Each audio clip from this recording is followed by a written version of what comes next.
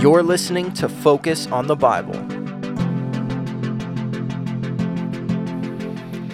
The serpent tried to make Eve doubt what God said.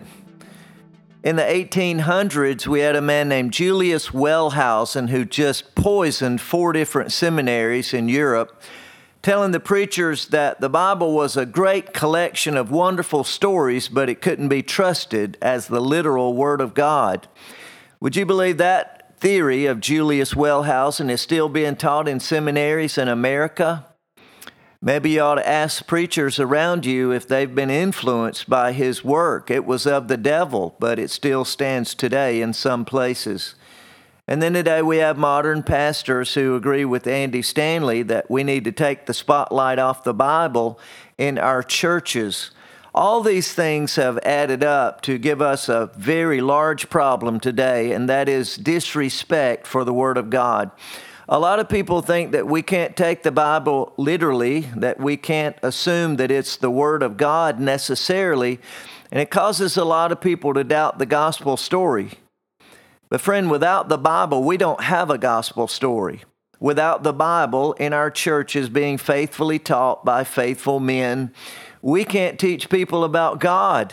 What do we have left apart from the Scriptures?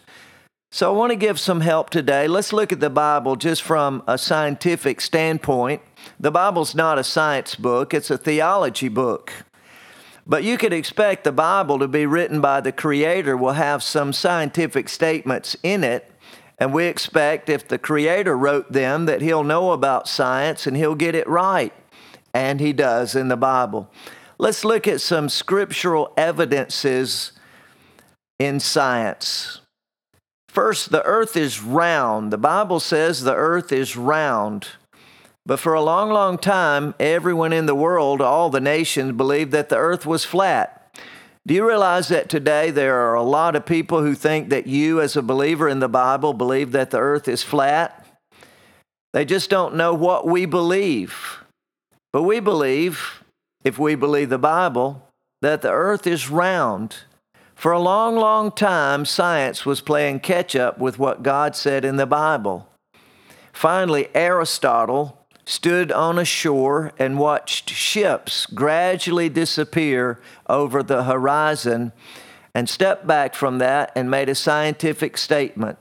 Aristotle said the earth must be round. And for the first time, science then agreed in that matter with the Bible. Isaiah in chapter 40 and verse 22 says, "It is He that sitteth upon the circle of the earth." The word circle here in Isaiah 40:22 is not circle like a quarter, it's circle like a ball. It's a sphere, it's round. The earth is round, says the prophet Isaiah. He wrote that about 600 years before Jesus was born. But tell me, friend, how could Isaiah, a simple prophet in the middle of the Old Testament, know that the earth was round?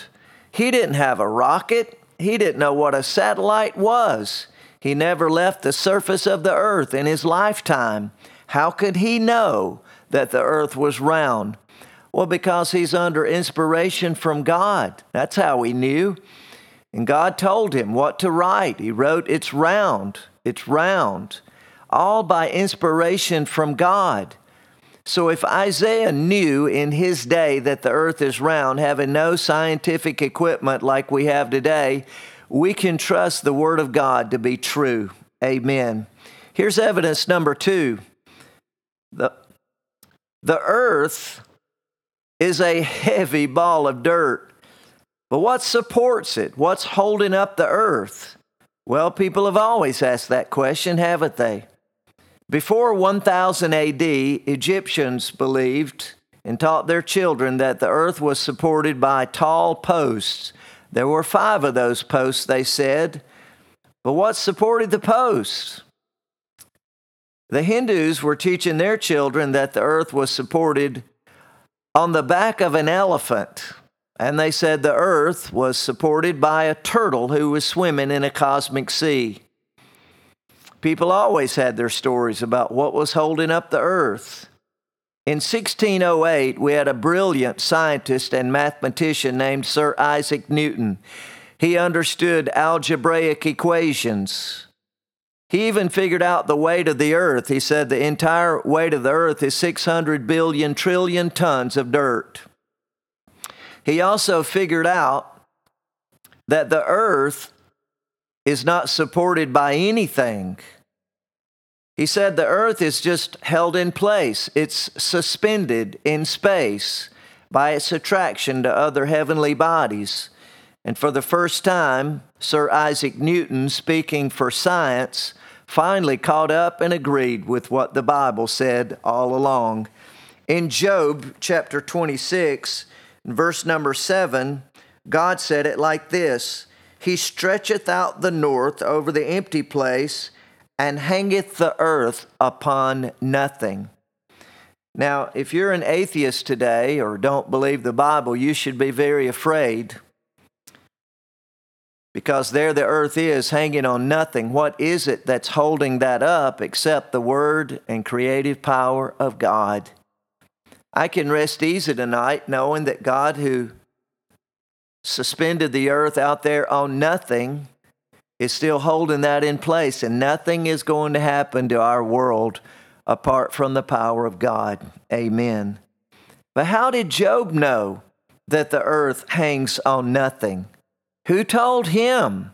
He didn't know algebra. He had no rocket, no spaceship, no camera, no nothing. But what he did have was the inspiration from God, the one who breathed the word of God to faithful people who wrote it down just as God had said. Friend, I hope you're marking these places in your Bible. People don't know the Bible has these evidences of the truth and that it comes from God. Maybe if you show them these scientific facts, they'll be more likely to accept the evidence and put the Word of God on trial in their mind. And the Bible will become the anvil that's worn out all the hammers that ever tried to bang against it. Evidence number 3. Have you heard of the second law of thermodynamics? It's a natural law in the universe, often quoted in science.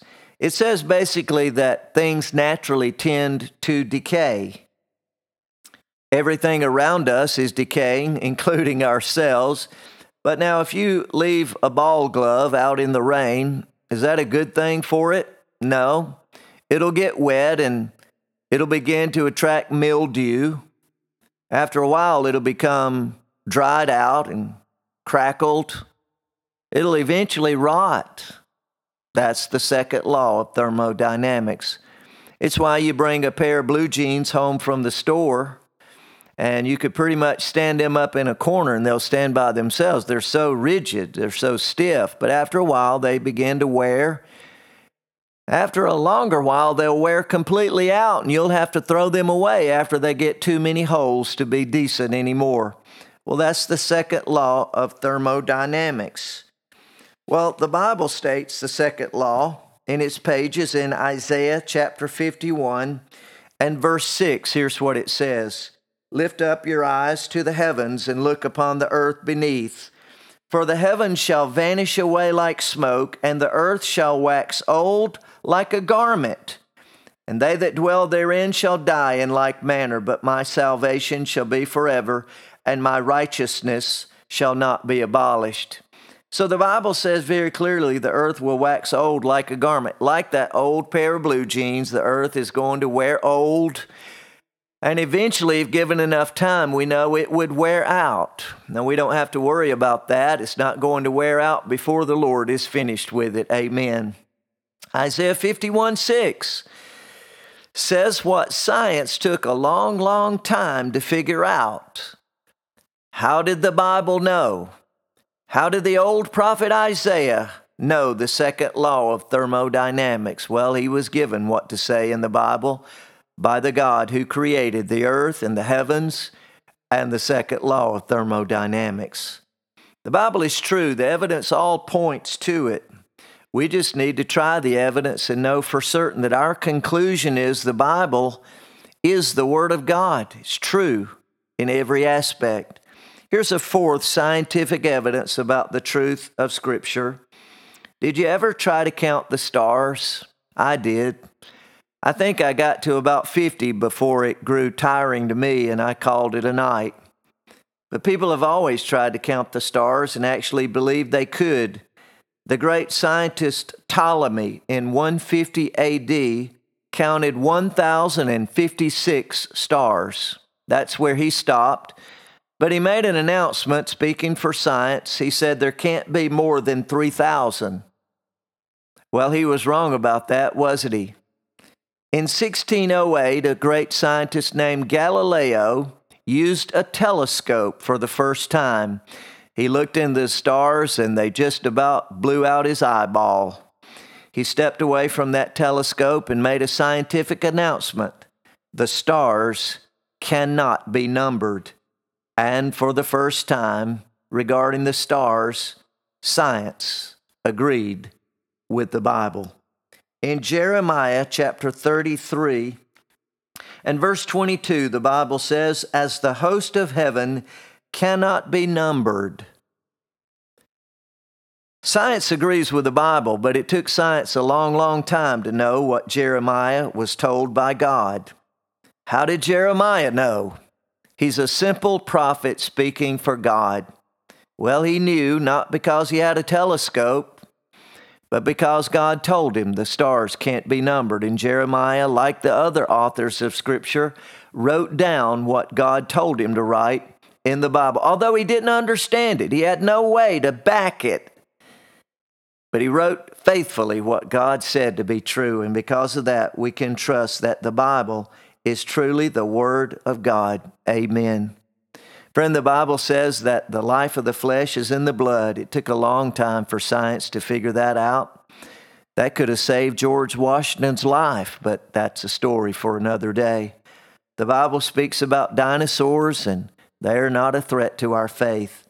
The Bible is the Word of God. Let me tell you a story. One day I presented these scientific evidences and some others to a crowd.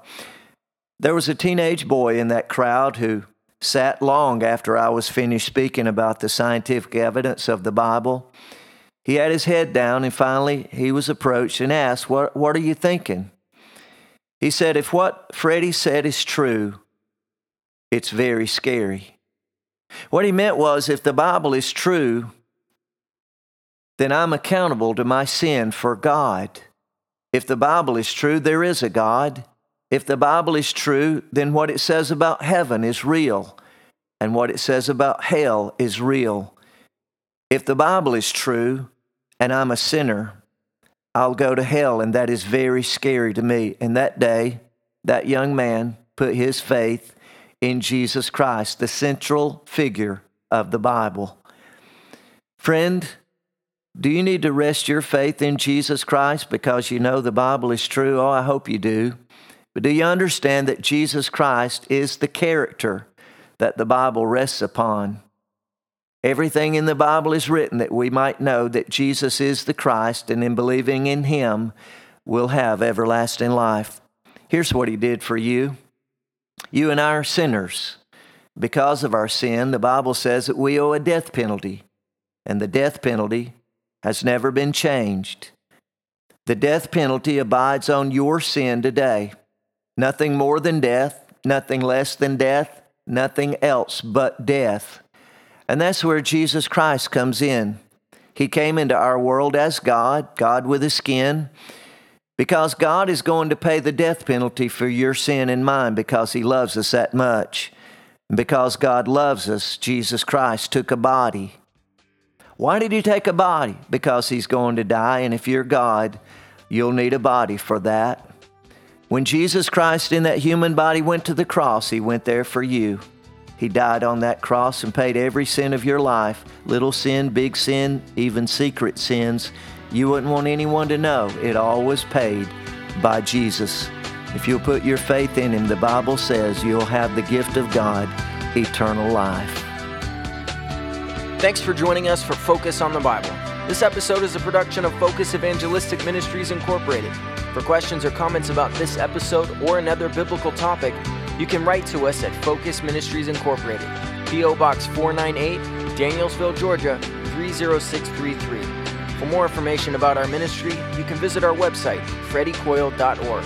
That's FREDDIECOILE.org. We hope to see you again for next week's episode of Focus on the Bible.